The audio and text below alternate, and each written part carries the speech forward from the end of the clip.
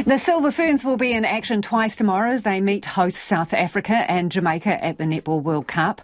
Rocked by the loss of Grace Nweke, New Zealand has maintained a perfect record in Cape Town, with wider squad members stepping into the star shooters' shoes. Jonty Dying joins us now. Jonty, big day for the Ferns tomorrow. Lisa, yes, it's a very big day for our Silver Ferns, easily the biggest test of the tournament so far. So first up, it's 4 a.m, so an early start for those diehard fans, and that will be against South Africa.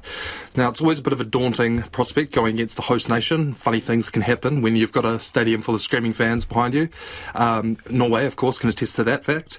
Now, these New Zealand and South Africa, they've met 6 times in previous World Cups, New Zealand winning all but one, and that sole loss coming back in 1995. So South Africa will be firm underdogs, but this is do or die for them. They lose, they miss out on the semi-finals, so they will be very motivated, Lisa.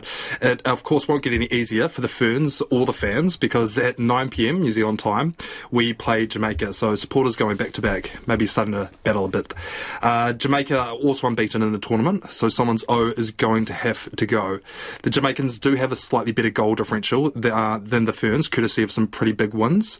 And, of course, this match should indicate who Dame Nolene Taurua will play as her first choice shooting pair, of course, in the wake of Wiki's injury, which you mentioned, Lisa. It leaves the likes of Maya Wilson and Tapaya Selby-Rickett needing to step up inside that circle. Wilson, of course, she put in an MVP performance against the Welsh. She nailed all 49 of her shots, so she's likely going to be the front runner to partner Captain Amithiran Ekenasio.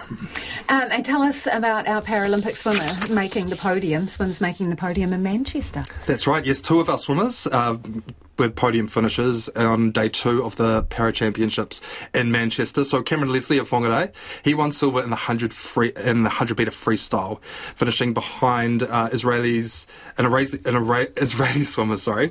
He broke a world record in a time of 1 minute 18.94 seconds to win that. So pretty impressive. Cameron said while he was happy with his own swim, he knows he's got a pretty big fight in his hands with his Israeli rival after that performance. He was right in the hunt over the first 50, but he just couldn't keep up on the final stretch, and said it actually felt like a piano had fallen on him over that last 25, so he was putting in the big ones, Lisa. Also bringing home a medal was Tupai Neafi. She brought home bronze in the 100 metre backstroke. Again, a world record holder finishing ahead of her, so these swimmers are in pretty elite company. She was, again, in a tight battle for second, but, was just pipped by swimmers from Great Britain and Italy. She was super stoked, as you said, with her result, and she has her eyes on the bigger picture, which, of course, is the Paralympic Games in 2024. Thank you, Jonty. That's our sports reporter, Jonty Dying.